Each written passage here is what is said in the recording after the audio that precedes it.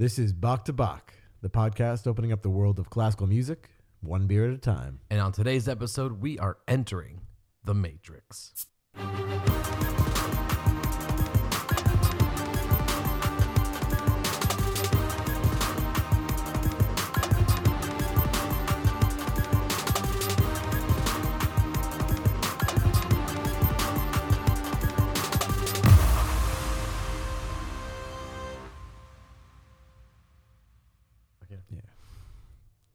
Welcome back to episode 62. Where we both have colds. Yeah, by we mean me, Matty Oates, and... Me, Kevin Oates. That's we. We are the Oates brothers, and it's that time of year. We're in December, and... Sick. Yeah. Just sick. But you know what helps with that?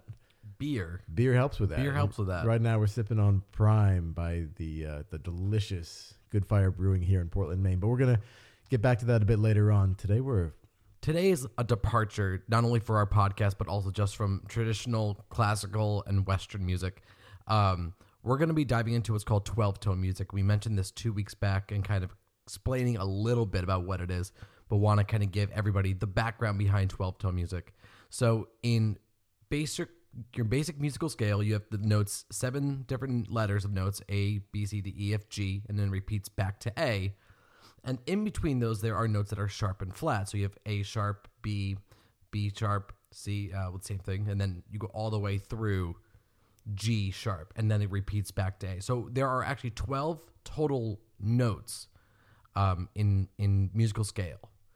And then those are then applied to keys. And so like we've heard about songs that are in the key of C major. And in Western music, what we hear composed in mainland Europe and in America, we basically focus on that is to be following certain chords and keys. Certain chords go to one another and they kind of they work well. And there's these systems put in place to make it sound tonal and something that we enjoy listening to.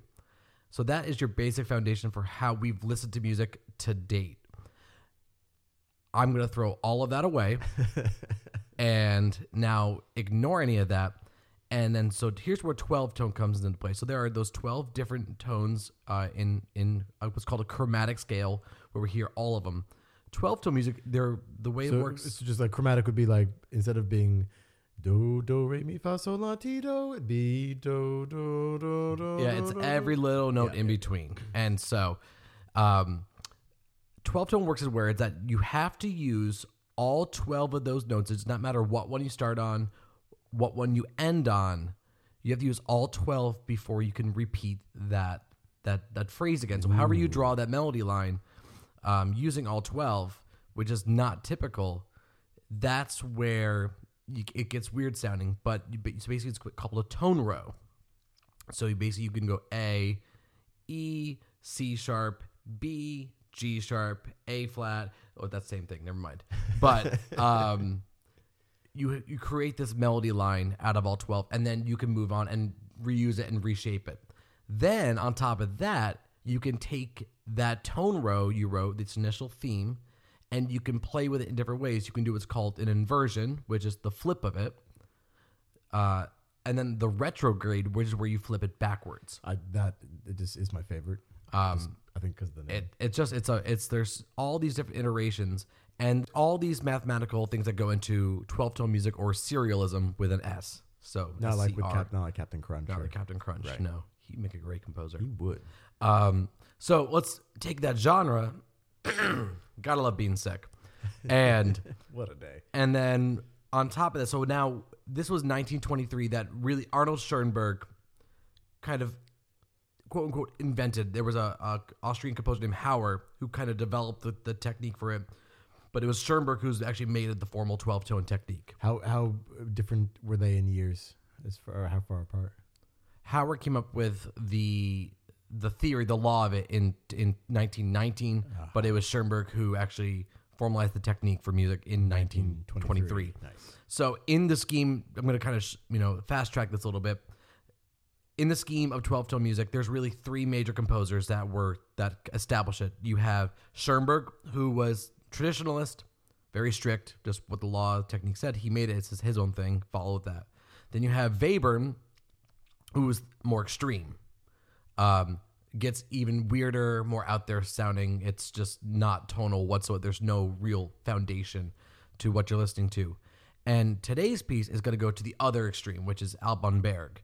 And Berg was a 12-tone serial composer, but he still leaned into tonal practices, let you feel a foundation to the music. There was a sense of grounding when you listen to it. It wasn't just all the way out there. So he was a little more liberal with his style of composing. Yeah. And this piece, he born 1884 and died in 1935. So 1885, died in 1935. So he was 50 when he died.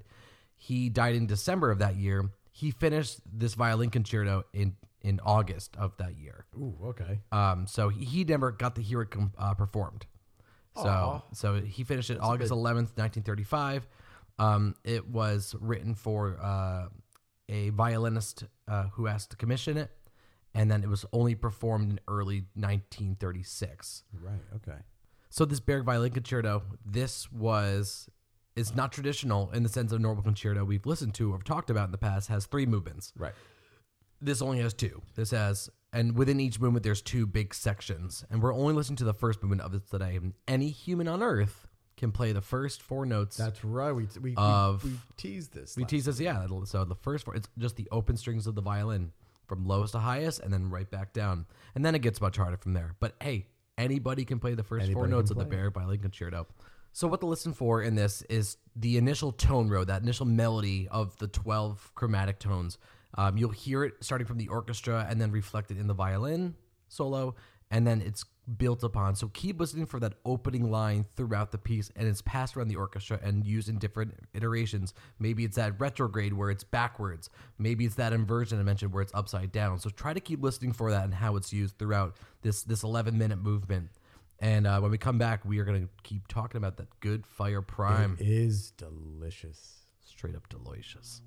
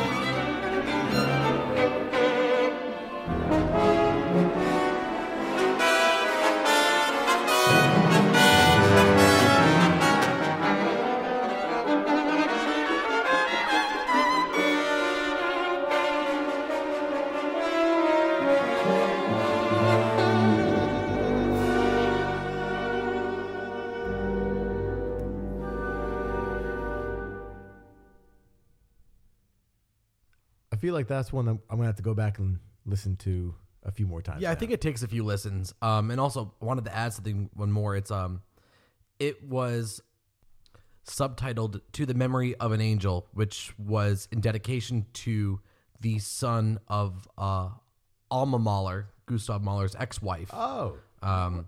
And because it passed away when he was working on the piece previous to writing this. So, and for those who don't remember Mahler, we've done episodes on his symphonies 1 and 2. Yep. The Titan and the Resurrection, which you can go back and listen to. Shameless plug for older episodes. Go listen. We need friends. Well, no, we got Good Fire Brewing. We don't necessarily need friends. We have Good Fire Brewing. And I mean, we're neither of us are doctors, but we play them on podcasts. And I'm not saying it's helping the cold right now, but it's certainly making it a little bit easier. I don't know because I can't drink it, but let me tell you. But prior to going to gluten free, I will say, Good Fire Brewing caught my eye for 2 reasons. One, can artwork was phenomenal. Yeah, always. All their beers have most incredible can artwork. Yeah. But 2, probably the best IPA I've ever had. Yeah, yes, I very much stand by it, which is the one we're drinking today. And I vividly remember the day you came home with some of their beer and you said, "This is from Good Fire," and I said, "Oh, where are they?" And you described the place, and if you know Portland and you know the Portland beer scene, they are tucked up right behind where Lone Pine Brewing began. Yeah, and they're still there. You kept describing, they're still there, but you kept describing the space, and I kept saying, No, that's where Lone Pine is. And of course, and we did a throwback episode last week to our Pines of Rhone by Respighi, which is still one that was one of my favorite episodes of all time. It was fun getting to sit down with those guys because they're just the best. But right behind that, up on the hill, right behind in the same building is the home of Good Fire Brewing Company, which has done some incredible growth these past couple of years. Yeah, and they kicked off when they opened a few years back. They were kicking off with 2 IPAs on tap. People came in, and I think those blew people away. And since then, they've expanded across the spectrum of beer, so they're just as diverse as anybody else in town right now. Their can art's still out of this world, but today we're taking one of their first 2 brews. This was actually the first beer that they ever canned, and it's called Prime.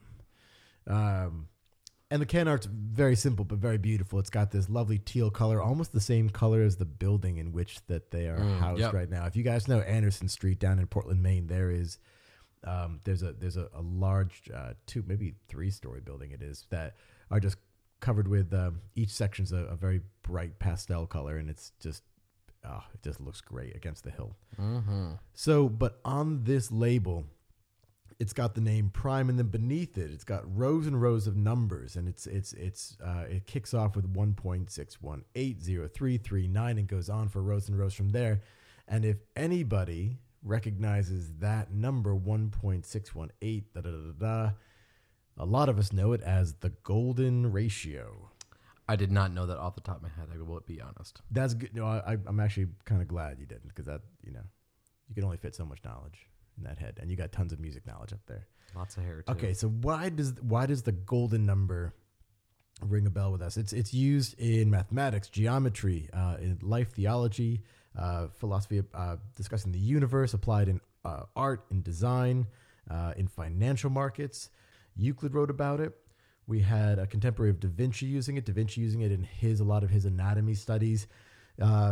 Johann Kepler, the astronomer, around 1600 was using it. And of course, if anyone's a Dan Brown fan, you recognize it from the Da Vinci Code. He used it heavily in that. Hey-o. Oh, so shout out to a bit of modern literature there. Okay, side note, people who call that the greatest work of literature, don't get me wrong, it is a page turner. Are all the plots the same? Yes, it's always the trusted confidant who betrays them in the end. Spoiler alert to anyone who hasn't read Dan Brown books, but they're all the same. But are they page turners? Yes. They're enjoyable, but if you call them the greatest works of literature, go read other books. There are so many others out there. Go read.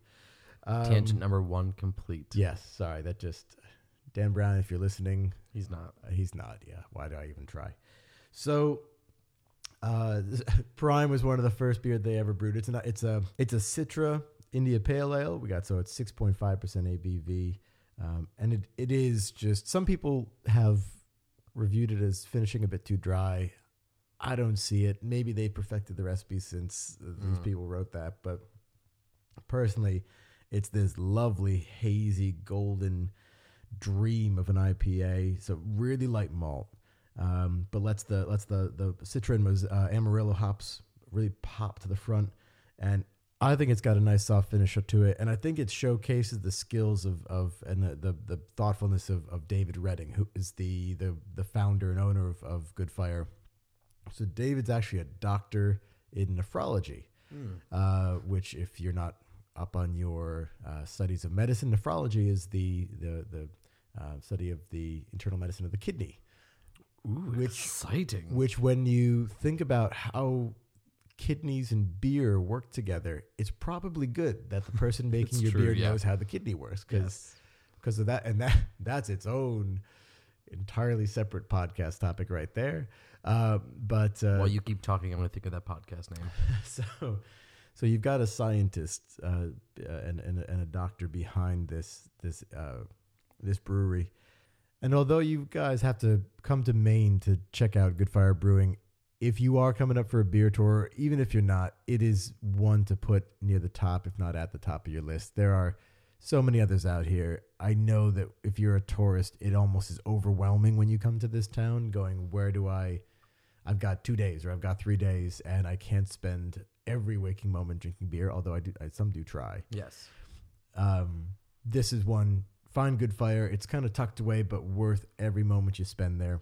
And if you are doing excuse me, if you are doing a trip to Maine and want to kind of get the bang for your buck for the most breweries to explore in one area with restaurants around it, I would say the Lower Bay side, where Good Fire is based, is probably your best bet, because you do have a kombuchery, you have a distillery, you have multiple breweries, you have food, and they always have food trucks outside. Yeah, there's always stuff to do. It's a beautiful area. It's really up and coming, and it's no joke. You can walk to all of these within 5 minutes. Yep, they got Mr. Tuna there, who makes insane. Which Good Fire did an awesome collaboration beer with Mr. Tuna, and then, but also they had the Rebel Cheesesteaks truck outside, which is so good. Yeah, he's really killed. So there's always a good community around each other, and that's one thing that it's so funny how here are two breweries that are connected, next door to each other, and both are thriving. And it's the same thing that happened on Industrial Way when Bissell Brothers was out there, along with Foundation and Austin Street and Allagash. Gagan Brothers. And but they are all in that one area, but yet they all still support one another and build that community, which is still something that's really impressive with the Maine beer scene. Yeah, definitely one of the hallmarks of what goes on around here. Everybody helps everybody else out when it comes to these moves. In fact, I think it was our interview with the Lone Pine guys that were saying that they... Oh yeah, when they moved in, they had everybody from Rising Tide and all that come help them when they needed it. Yeah, moving. They still, and this is 2 years ago at the point, but they were still borrowing stuff from other breweries because they were out and they needed it sooner, and other breweries stepped up, and it's an awesome business to be in. It really is. And these guys aren't only doing a lot of good just here in Portland, but part of a larger nationwide movement as well. I don't know if folks were keeping their eyes on the beer scene around July of in 2018. But there was a project called the People Power Beer Project. So it was launched on the 4th of July, run kind of quarterbacked by Threes Brewing out of New York. But they got 65 breweries around the nation to hop on to create a beer that was called the People Power. And so 10% of the proceeds went to the ACLU People Power campaign, which impacts voter mobilization. And it was their platform for grassroots action. So the one representative in Maine was Good Fire. They hopped on that. So what's also neat about that was same beer, different can designs. And it was just neat to have 65 different beers around the nation, all just different, influenced by different brewmasters, different designers, and yet all going towards the same thing. So when you're in Portland next, you can't get it outside the state, but when you're here, check them out. And we'll let you know next week whether they also fix colds. And speaking of next week, it's our Christmas episode. Yeah. Which is crazy because that just came up so fast. Holy cow. It did. So we are actually doing, I don't know how we've not done this to date, but we will be talking about Handel's Messiah, which is performed every Christmas throughout the world. It's one of the most, the Alleluia Chorus is one of the most known classical pieces ever written. And so we will be diving into the Alleluia Chorus itself, but also other parts of the Messiah Mass, and Handel as a composer. I'm incredibly excited for this one. we'll probably end up standing during the time when the Halloween Yeah, chorus a plays. cool background around that too. Yeah. Yeah. But thank you for listening. Go re-listen to the Berg by Lincoln Cheer. Dive into that more. Go follow Good Fire Brewing. Go stop by their tasting room and support this local brewery because it is phenomenal beer and phenomenal can art and phenomenal people. So Until next time, this has been another episode of Bach to Bach. cheers. Cheers. Be sure to follow Bach to Bach on Spotify and Stitcher to get notified of our latest episodes. And keep the conversation going on Instagram with us and follow us on all social media platforms at Bach to Bach. That's BACHTOBOCK. Cheers and keep listening.